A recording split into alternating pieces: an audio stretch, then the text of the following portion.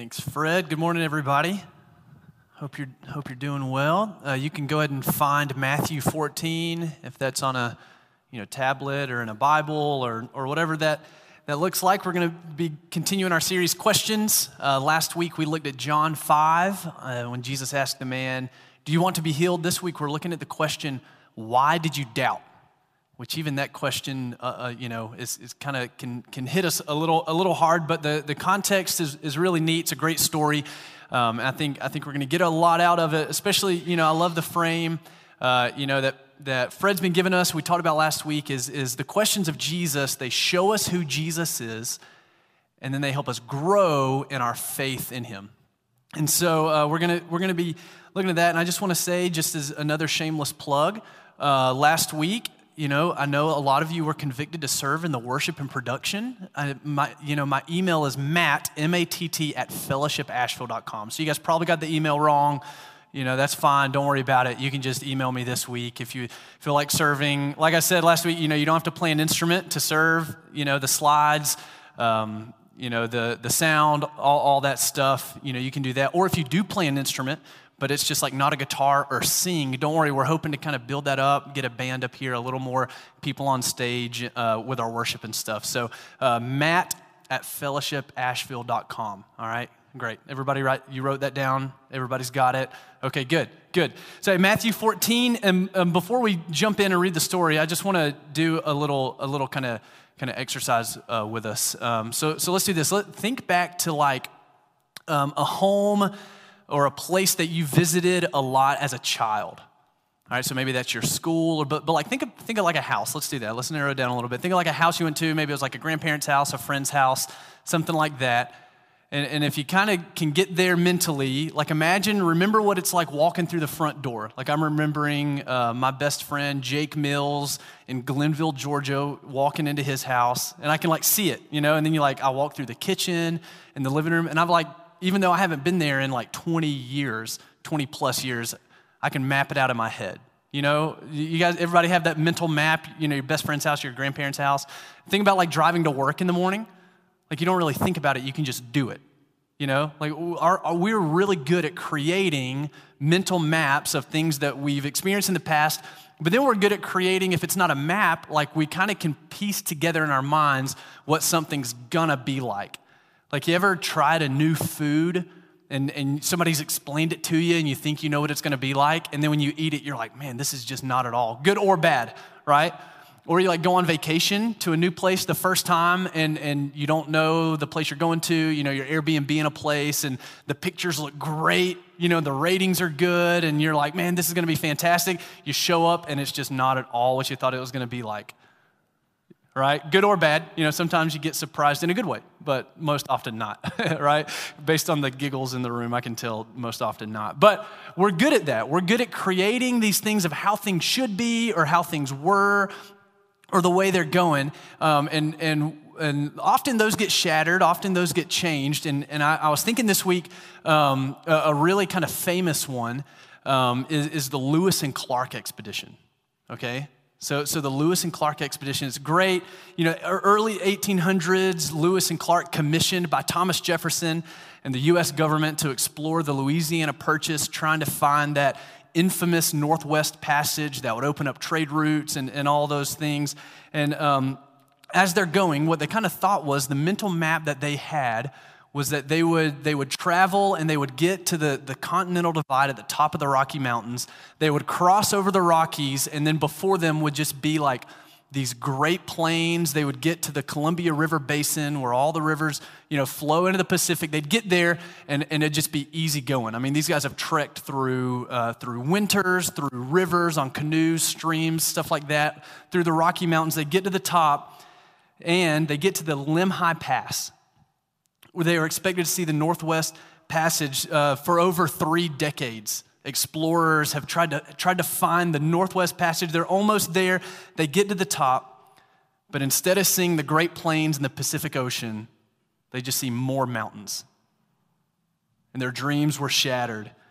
And August 12th, 1805, Clark has a journal entry. He said, "I did not despair of shortly or not finding a passage over the mountains and of tasting the water of the great Columbia this evening. There were just immense ranges of high mountains still to the west of us, with their tops partially covered with snow. All their mental maps were shattered, and they had to make a decision. Do we turn around and start from scratch? Do we go back, or do we trade our canoes in for snowshoes? Do we totally change what we've approached with and keep pressing on? And the question that I think that we get from Jesus today in Matthew 14 is really a bit of a crossroads. It's where some mental maps, those models that the disciples had created in their head of what it was like to follow Jesus or who even Jesus was shattered a little bit. And they had to kind of figure it out from there. There was an obstacle to follow Jesus, and they had to figure out what it meant to follow him closer. So let me just kind of ask us as we're starting today, what's the biggest obstacle for you following Jesus right now? What's the biggest obstacle for following Jesus right now? Let's read the story. We're going to be in verse 22 of Matthew chapter 14. If you're on a phone or a tablet or something, it's the English Standard Version if you want to follow along. So Matthew 14, starting verse 22, immediately he made the disciples get into the boat and go before him to the other side while he dismissed the crowds. And after he had dismissed the crowds, he went up on the mountain by himself to pray. When evening came, he was there alone, but the boat by this time was a long way from the land. It was beaten by the waves, for the wind was against them. And in the fourth watch of the night, he came to them walking on the sea. But when the disciples saw him walking on the sea, they were terrified and said, "It's a ghost," and they cried out in fear. But immediately Jesus spoke to them, saying, "Take heart, it's I, do not be afraid." And Peter answered him, "Lord, if it's you, command me to come out to you on the water." And Jesus said, "Come." So Peter got out of the boat, and he walked on the water, and he came to Jesus. But when he saw the wind, he was afraid. And beginning to sink, he cried out, "Lord, save me." And Jesus immediately reached out his hand and took hold of him, saying, "O you of little faith, why did you doubt?" And when they got into the boat, the wind ceased. And those in the boat worshiped him, saying, "Truly, you are the Son of God." So we get when it starts out, the story immediately, there's a little bit of context there. So let's set the scene. Beginning of chapter 14, you get kind of a weird story where Herod throws this party and beheads John the Baptist. Okay, so it's like almost like, because if you're familiar with the Gospel of Matthew at all, it's just all about Jesus, right? We've talked over the last few weeks the way the four Gospels kind of show Jesus, the different aspects that they're trying to convince the readers of. Let's do pop quiz again, all right? So Matthew is trying to show us that Jesus is King. You guys came prepared. You already found your notes from last week. Good job. All right, so Mark shows us that Jesus is servant. Right, great. You guys are doing great. All right, Luke is showing us that Jesus is human, and John is showing us that he's God. Fantastic. Great job. Give yourselves a pat on the back. If you weren't here last week, that's okay. You can take the notes for next week.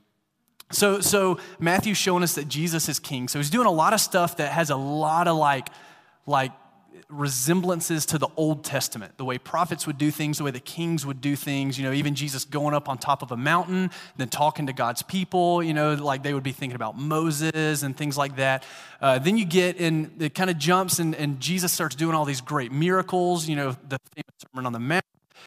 And, chapter 13 is you get Jesus kind of telling them what it's like, what the kingdom of God or the kingdom of heaven is like. All right, so you get that, you get chapter 13, and Matthew just sets it up by the inspiration of the Holy Spirit. It's really neat the way he sets it up. And then you get the exact opposite of what that looks like with Herod. All right, this king who's throwing parties, he's making himself look good. It's like over this whole weird Jerry Springer marriage dispute kind of deal going on. So he kills John the Baptist, and then you get Jesus. All right, but we got to remember, John the Baptist is the first cousin of Jesus. So Jesus just gets news that his first cousin, you got to think these families were close. We know that Mary, when she was pregnant with Jesus, went to visit Elizabeth. All right, so these families probably traveled together to Jewish feasts and festivals, going to Jerusalem, celebrating, worshiping together. They knew each other well. John baptized Jesus. So these are close families. Jesus gets word that his first cousin was killed in a dispute over a guy trying to prove himself to be king and that he's actually in charge. And Jesus tries to get away and go pray. I mean, like if there's a time to like go process, grieve, all of that, it's this time for Jesus. So he's trying to get away, but as he's getting away, trying to go on top of a mountain to pray, he I love how nonchalantly Matthew puts it, like, yeah, he just had some people follow him and he fed 5,000 people. It's like, holy cow, like that's so many people. So Jesus is trying to escape the crowds. He gets bombarded by the crowds, but instead of being a king who takes for himself like Herod, he's a king that gives. Okay, so he feeds everybody, and then just like any good Baptist does, he feeds them and sends them home. All right, so he's like, crowds, get out of here, you got to go. And then the disciples, he's like, go, I'm going to get alone and pray. I need you guys to go across the water here. So this is where we pick up the story. All right, so just a little context for you there. Matthew is really emphasizing Jesus as king here. Let's just keep that in mind. He made the disciples go before him to the other side, dismiss the crowds. He got rid of everybody. He went up on the mountain by himself to pray. When evening there, he was alone. And everyone with young kids in the room said, Jesus, please, let me have a little bit of alone time today. But verse 24, it says that when the boat, by this time, it was a long way from the land. If you're looking at your footnotes and trying to do the math, he was probably around 2 miles away from the land at this point. They're in the Sea of Galilee, and it was getting beaten by the waves. The wind was against them. Just for like if you're a Bible nerd and you like stuff like this, very common. Winds like this, storms picking up through the night, early morning, in the late summer or late spring, early summer. We know that it's that time of year because in Mark chapter 6, parallel story, Jesus sits the crowds on the green grass to feed them. So just if that doesn't have to do with the sermon, just if you like Bible nerd stuff. But very common this time of year. The disciples, most of them were fishermen, so they were used to this kind of thing. But you got to, even in the disciples' shoes, remember, they were trying to get away with Jesus. They're going to pray. They end up serving food to thousands of people, thousands and thousands of people. And then they get in a boat, they try to go across the water, and they're just getting beat up by a storm. So they're exhausted, they're tired, they're probably hungry at this point. They haven't slept in who knows how long. They've been on their feet all day long in the hot sun, serving people. Now it's like they just can't catch a break. Verse 25, and in the fourth watch of the night, he came to them walking on the sea. Okay, how easy would it have been for them to think it was a hallucination, right? I mean, let's just think about these are real humans, haven't eaten in how long, they're exhausted, they've been up there all night, and I mean, for a lot of us, we can already start to relate here because you can think, man, I'm exhausted. Man, I can't remember the last time I've got a good meal or even slept well or anything like that for whatever reason. I mean, a lot of us can read these stories and it speaks to the heart in a sense because a lot of us can easily feel like we're in a storm in life. Whatever, the bad news, the kids screaming, the bad medical report, and really, I mean, even just the last year and a half has just been so polarizing socially, politically, religiously, even theologically for a lot of us. So it's easy to read this and think, man, I feel like I'm kind of far away from Jesus right now, and I'm in the middle of a storm. And even if we saw Jesus coming to us, it might be hard to recognize him. We might not really understand that it's him coming to us.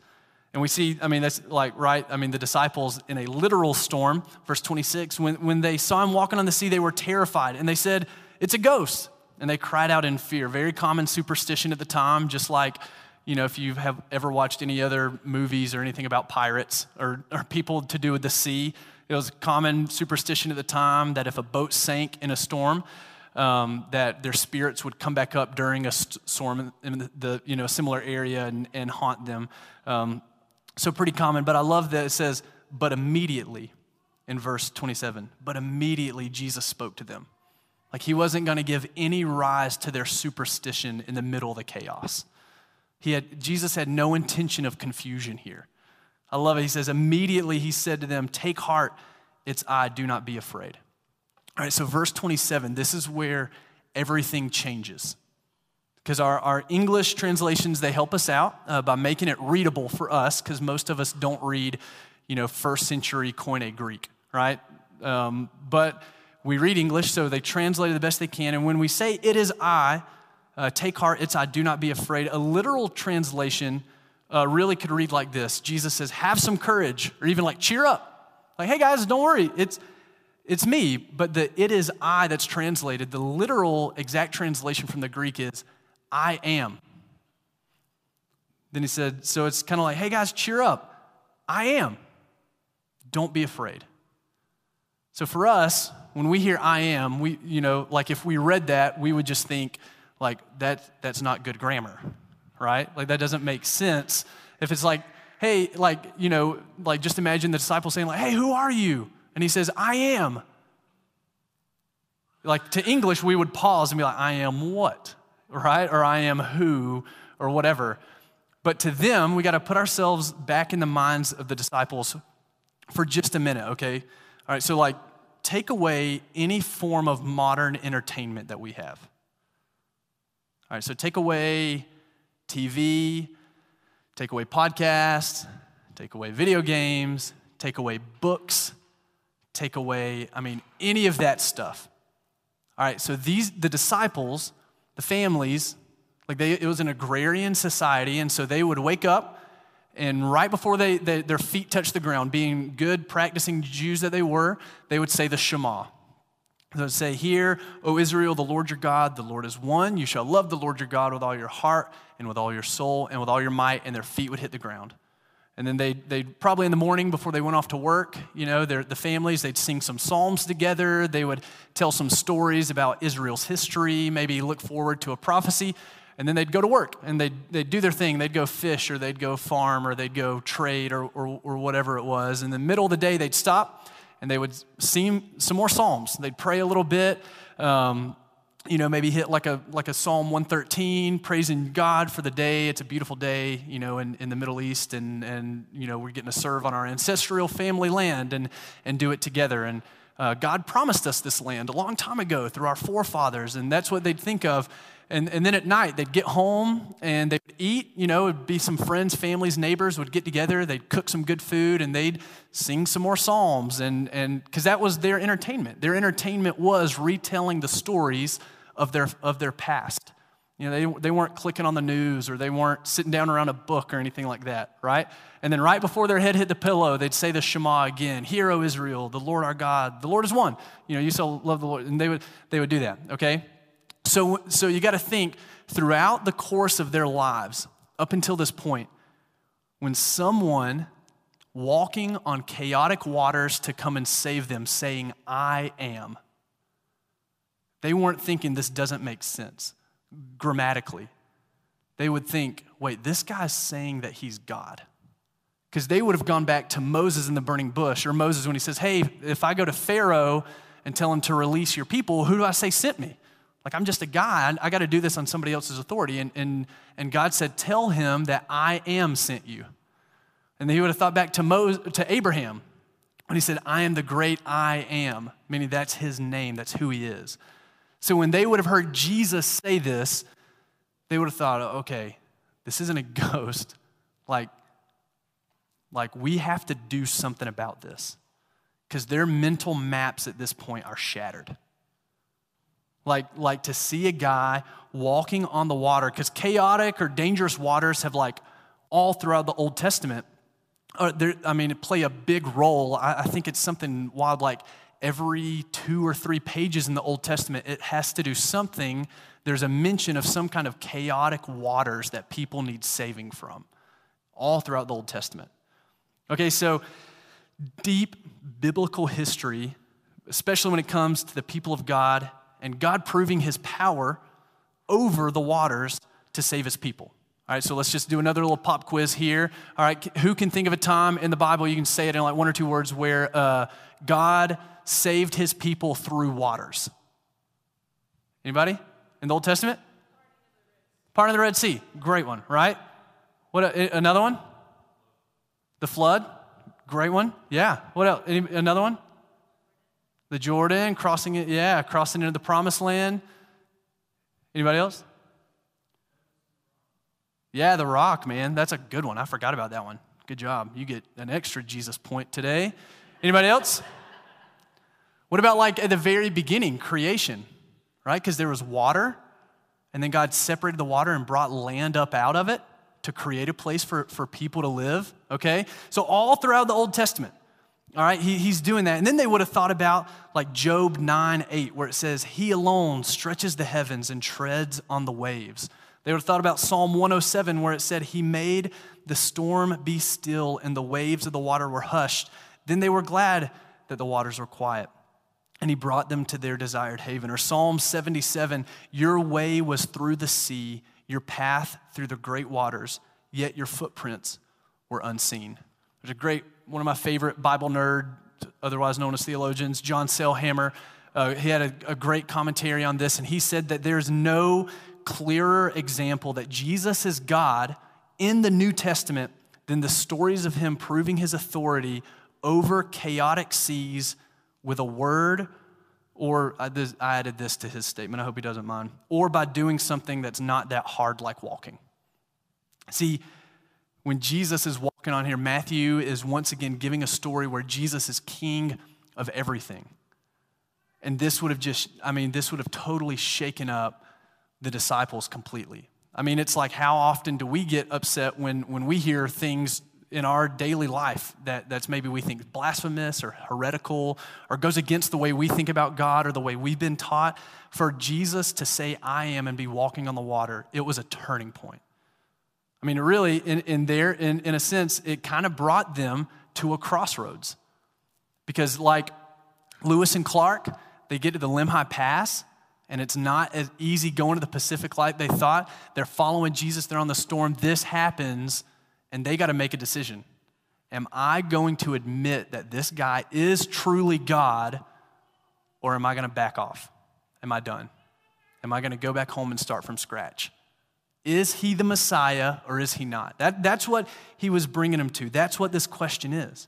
So verse 28, I like the like if you're thinking about it in a movie, we're learning about this guy and then we're introduced to a new character in the story. Okay, so verse 28, it says, and Peter answered him, and you just got to love Peter. We like to give Peter a hard time, but man, what a baller move here, right? He's like, Lord, if it is you, command me to come to you on the water. Man, so we get Peter. So Matthew's kind of giving us, he's kind of shifting the focus from who Jesus is to what do we do about it. That's what we get. We get from who Jesus is to what do we do about it. Matthew's given us an insider's view of what it means to follow Jesus, to be a disciple, to be someone who sees what Jesus does, who hears his words, and tries to emulate his life ourselves. To be a disciple of someone, just in case you're not familiar with the word disciple, in the first century, these guys, what they were probably going through, young Jewish boys, they'd grow up in their home and they would learn from their fathers or their family, trade, whatever that was. And then when they hit 13, that was when they began entering the years of manhood, and they would go, their fathers, if they weren't going to continue in the family business, they would go find a rabbi, a teacher, or someone that they would learn like a new trade or a new life skill from. Okay, so if they were, think about if you're familiar with the greatest movie franchise in history, Star Wars. Think of like a Jedi Knight and an apprentice, right? Not a single amen. That's okay. Maybe more chances in a minute. But when it was time to apprentice, they'd hit 13 years old, and so if a father thought, man, my son is really destined for academic or religious leadership or something, they would go and they would find a rabbi, and they would convince them to take their son to live with them for 3 to 5 years and become men of wisdom that followed God and could actually live out the Shema that they recited multiple times a day. And so what we get here in Matthew's Gospel of Jesus from Peter, I love it because he's one of his disciples, probably a young dude, probably a little bit energetic and a little headstrong. And he's like, okay, God, okay, Jesus, if it's actually you, I don't really know. Okay, like, I love it. It's like, if it is you, tell me to follow you. Like Peter doesn't do anything half-heartedly, right? But what we see from Peter is that he's a flip-flopper. It's constantly back and forth, Like he gets like a few chapters later, you get him where he's like, Jesus, you're the Messiah. Where else would we go? We got to follow you. You're the Messiah. And then literally a few verses later, he's like, Jesus, you can't go die on the cross, and they kill you. And Jesus is like, hey man, get behind me, Satan. Like back and forth, right? He goes up on the mount to pray with Jesus, and he sees these great things, and then he like cuts a dude's ears off, you know? Like he's there witnessing Elijah and Moses talking to Jesus on the mountain, and he's like, hey, I don't know, let's like build some tents. It's like, man, just be it. Like, just calm down, Peter, it's fine. It's like this constant back and forth.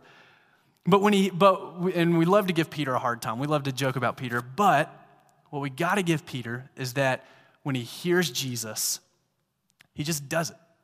I mean, he goes out when he hears Jesus call to him, because Jesus says, come. And Peter got out of the boat and he walked on the water. I mean, it's a great example of what it means to be a disciple. He heard the word of Jesus and he just did it. Like no questions asked. No questions asked. And what I really wanted, what I try to talk about and get us to see, I mean, I think really, he gets out on the water in verse 29 and he came to Jesus. So he made it all the way to Jesus. But when he saw the wind, he was afraid. And beginning to sink, he cried out, Lord, save me. Jesus immediately reached out. See, it wasn't the fact that Peter didn't have faith, it's that his faith was weak. The word little, like when Jesus said, oh, you have little faith, I don't really think that was like a sharp rebuke. I think it lends itself more almost like a fatherly, like, man, Peter, like, you're just not there yet, man. But like, I think it was a loving, like, man, good, that was a great try. Because he picks him up out of the water. I really think it's that. The word little, it could mean weak, like weak faith. Like it just hasn't quite grown to where it needs to be yet. And so what I think we get to see with Peter, being a flip-flopper, being someone who's like walking on the water, he makes it to Jesus, and then he looks around. I mean, he kind of flip-flopped once again. It wasn't an issue of if he had faith or not. It was an issue of how consistent his faith was. And so when I look at this story and I look at Peter and I think about what's the biggest obstacle for me following Jesus, the problem with my discipleship is me. It's not Jesus, right? It's not the winds. It's not the waves. I've made it to Jesus through faith. So when I start sinking, when the storms of life start to overcome, it's my fault because I've not developed a consistent faith. When Jesus gets him out, it says, Jesus immediately reached out his hand, took hold of him, saying, oh, you have little faith, why did you doubt? And when they got into the boat, the wind ceased, and those in the boat worshiped him, saying, you are the Son of God. So what I want us to understand and what I want us to think about today is wherever you find yourself in the journey of following Jesus, becoming more like him, however you want to phrase it, if you find yourself like distant from Jesus, you find yourself sinking, you find however this is connecting to your heart, I just want to encourage you that Jesus hasn't left you. And he hasn't given up on you, and he's still right there. And it's not the problem that you don't have faith and that you're so far away that he can't reach out his hand and grab you. I just want to encourage you to develop a more consistent faith. Because an inconsistent faith is a weak faith. And I think a consistent faith is a strong faith. See, it's the focus that's the issue. He gets to Jesus. He's right there beside Jesus. And I couldn't help but think about Hebrews 12 at the first few verses where it says, set aside everything, basically, this is the Matt Sutton paraphrase, everything that keeps you from following Jesus well. Everything that keeps you from having a consistent faith, get rid of it and set your eyes on Jesus, the founder and perfecter of our faith. See, inconsistent faith, it comes from a lack of focus. That was Peter's problem here, is a lack of focus. We have a 3-year-old, I've talked about her a lot. Her name's Cora, and you've probably already seen her run through here and scream at some point today. She's so much fun, and we're trying to teach her how to be a good human being that can like function in the world. which is a lot harder. Some people call it parenting. I don't know if I'm doing that yet. I'm just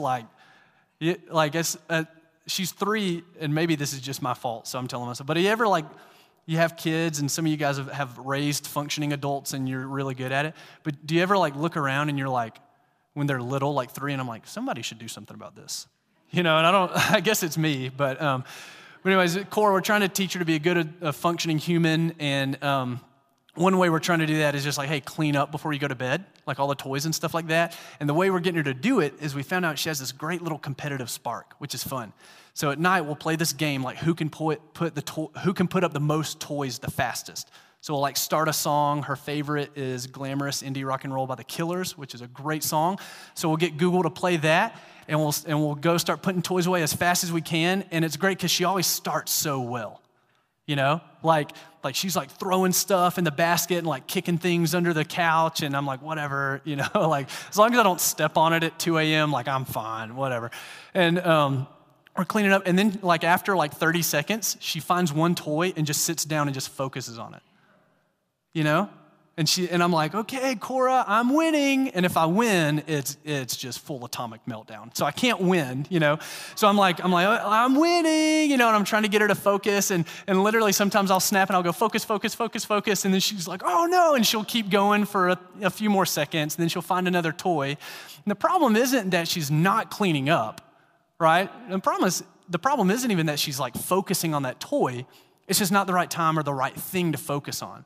And I just think Peter, he's in that boat, and I think I'm in that boat a lot. Man, I can follow Jesus, and it's my prayer life's great, and I'm spending time with Jesus on a consistent basis, and I feel like my faith in him is growing stronger, and then I just get focused on the wrong thing. Whatever that is. I don't know. For me, typically, just vulnerability, I just stay up too late watching Better Call Saul, and I don't want to get up in the morning. And if I get foggy and I don't get a lot of sleep, it's just hard for me to focus throughout the whole day and actually spend quality time with Jesus, right? We all kind of have these things. It's not like watching Better Call Saul's bad inherently. It's just that I'm just focusing on the wrong thing, and it's not helping grow my faith consistently and growing it into a stronger faith. With Jesus coming to the disciples the way he did, man, after all they experienced, he asked Peter this question. I think Jesus kind of wanted to bring them to this crossroads. He kind of wanted to bring them to the point where they had to make a decision of, okay, am I truly going to admit to myself who Jesus actually is? Because for a lot of us, it's easier to have a Jesus that we've created in our minds. A Jesus that lines up where we do politically with no questions asked, a Jesus that lines up socially where we do with no questions asked, even theologically where we do with no questions asked. And then next thing we know, we come to a crisis, and it's our faith and our understanding of who Jesus actually is that kind of makes it inconsistent. See, inconsistent faith comes from not understanding who Jesus really is. Because when Jesus is asking them, why did you doubt? He's basically making them come to terms and admit, they could say, hey, I know that I've seen you perform all these miracles. And Jesus, I've heard all your words. I've seen you do all this stuff. And when Jesus says, why did you doubt? He's basically making them admit or come to a point where they either admit who he is or turn away. I almost think this passage, the more I've studied it this week, is more about the disciples' response than it is Peter walking out on the boat. Because what it is, it's Jesus really giving a good picture, and we see Peter walking out.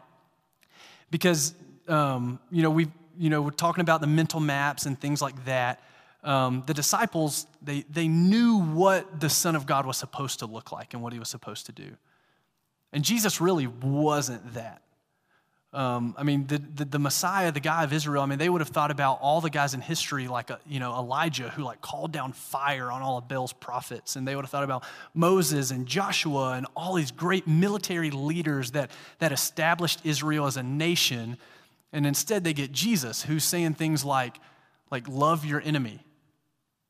And hey, I can't, blessed are the peacemakers. And I mean, it would have been a total paradigm shift for them. And then for him to say, no, I am, and him do all the things on the water, the understanding of who Jesus really is the deciding factor here.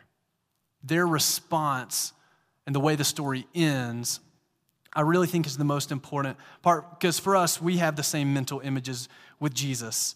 And we think, man, Jesus should treat me this way. He should bless me this way. I've done X, and so I should get Y. Like I've done the things, and then it's not quite working out the way it is, and it brings us to our own kind of crisis of faith, or as Paul puts it, being tossed to and fro by every wind of doctrine and human deceit, even if sometimes that's our own human doctrine and deceit. Man, it's like that time that you get the diagnosis from the doctor, or a loved one does, and you know the statistics. I mean, you kind of begin to build that mental map of where it's headed. We get mental images whenever we, for a lot of us, our mental images were shattered based on the outcome of the last few elections. I mean, just shattered. And we didn't know where it was. And the problem that we doubted was because of our own consistent or inconsistent faith. But as they learn who Jesus is and they see what they do about it, man, I mean, like the created order, it submits to Jesus. The disciples understand who Jesus is and worships him. Of course, they won't truly fully understand who he is till after his resurrection. But even then, even after his resurrection in Matthew 28, it's interesting. The only other time the word that's used for when Jesus said, "Why did you doubt?" The only other time it's used is at the end of Matthew in chapter 28, when Jesus raises from the dead, comes back, reveals himself to them, and it says they worshiped, but some doubted. So even by the end of it, even after the resurrection and stuff, a lot of the disciples, their faith was so inconsistent, it stayed weak, and they doubted. When we see from Peter, okay, so you're like, okay, Matt, I get it, inconsistent faith. How does this help me grow in my faith? It showed us who Jesus is. How does it help us grow? How do we build a consistent faith? I just want to kind of give 2 points as we grow. We have this, a prayer, a discipleship map that Pastor Fred took us through during our Thrive series a few months ago. And one of them is with Jesus. And so the first thing I think to help grow a consistent faith or develop a strong faith is learn to practice prayer. For a lot of us, we really don't have a good, if we're honest, probably a good prayer life, much less even a good definition of prayer. And so I just kind of want to give two things that I've learned over the last few years, trying myself to develop a strong faith, and not always doing a great job at it, is that prayer is, I think, 2 things. I think prayer is presence and it's formation. It's like when Ann and I first got married, we were living in Johnson City, and there's this really good barbecue restaurant over there, and I worked in the kitchen there, and it was wild because I remember guys that had worked there for a long time. There'd be like a big old thing of baked beans in the oven, and they wouldn't even use oven mitts. They would just get it out of the oven, and I was like, what? And they're like, hey, you just got to build your tolerance, because it's the closer you are to the oven, the longer, oven mitts, they wear down. Eventually my oven mitts wore down. I realized I didn't even need them anymore. And like, I think for a lot of us, when we're thinking about prayer, don't get discouraged if at first it's like just a little while that you can pray. And then like your focus or whatever just comes up, because it's like, we're talking about like entering the presence of God, And it's almost like you have to build up a tolerance to spend more time with God consistently. And so when you're talking to God, be aware of his presence. Developing a life of prayer is to develop a constant understanding that God is present. Just like Peter, he was right there with Jesus. It said when he came to Jesus, then he started sinking. But he was still aware that Jesus was there. Because he said, Jesus, help me. Jesus, like I said, if we're trying to be like Jesus, learn from him. He grew up in a culture that would have prayed 3 to 4 times a day, every day. We see the context of the story is he was trying to get away from everything, to get on top of a mountain to pray and be alone with God. If there's one thing that we learn from Jesus about being present with God, is that there's no such thing as too much intimacy with God. mean, there's just no such thing as too much intimacy. And I want to just encourage you there, because the more you spend time with Jesus, the more he shapes you into who he is. Prayer, I love Eugene Peterson in his book, Answering God, a book about prayer in the Psalms. It says, what is essential to prayer is not that we learn to express ourselves, but that we learn to answer God. Anybody ever use Duolingo? Ever heard of Duolingo? It's this free app you can download on your phone. They even have a kid version, and it teaches you these different languages. All right? And so I started using Duolingo because it's fun. It's like a game, right? But at the same time, it's like teaching me Spanish that I used to one time like have a basic high school understanding of.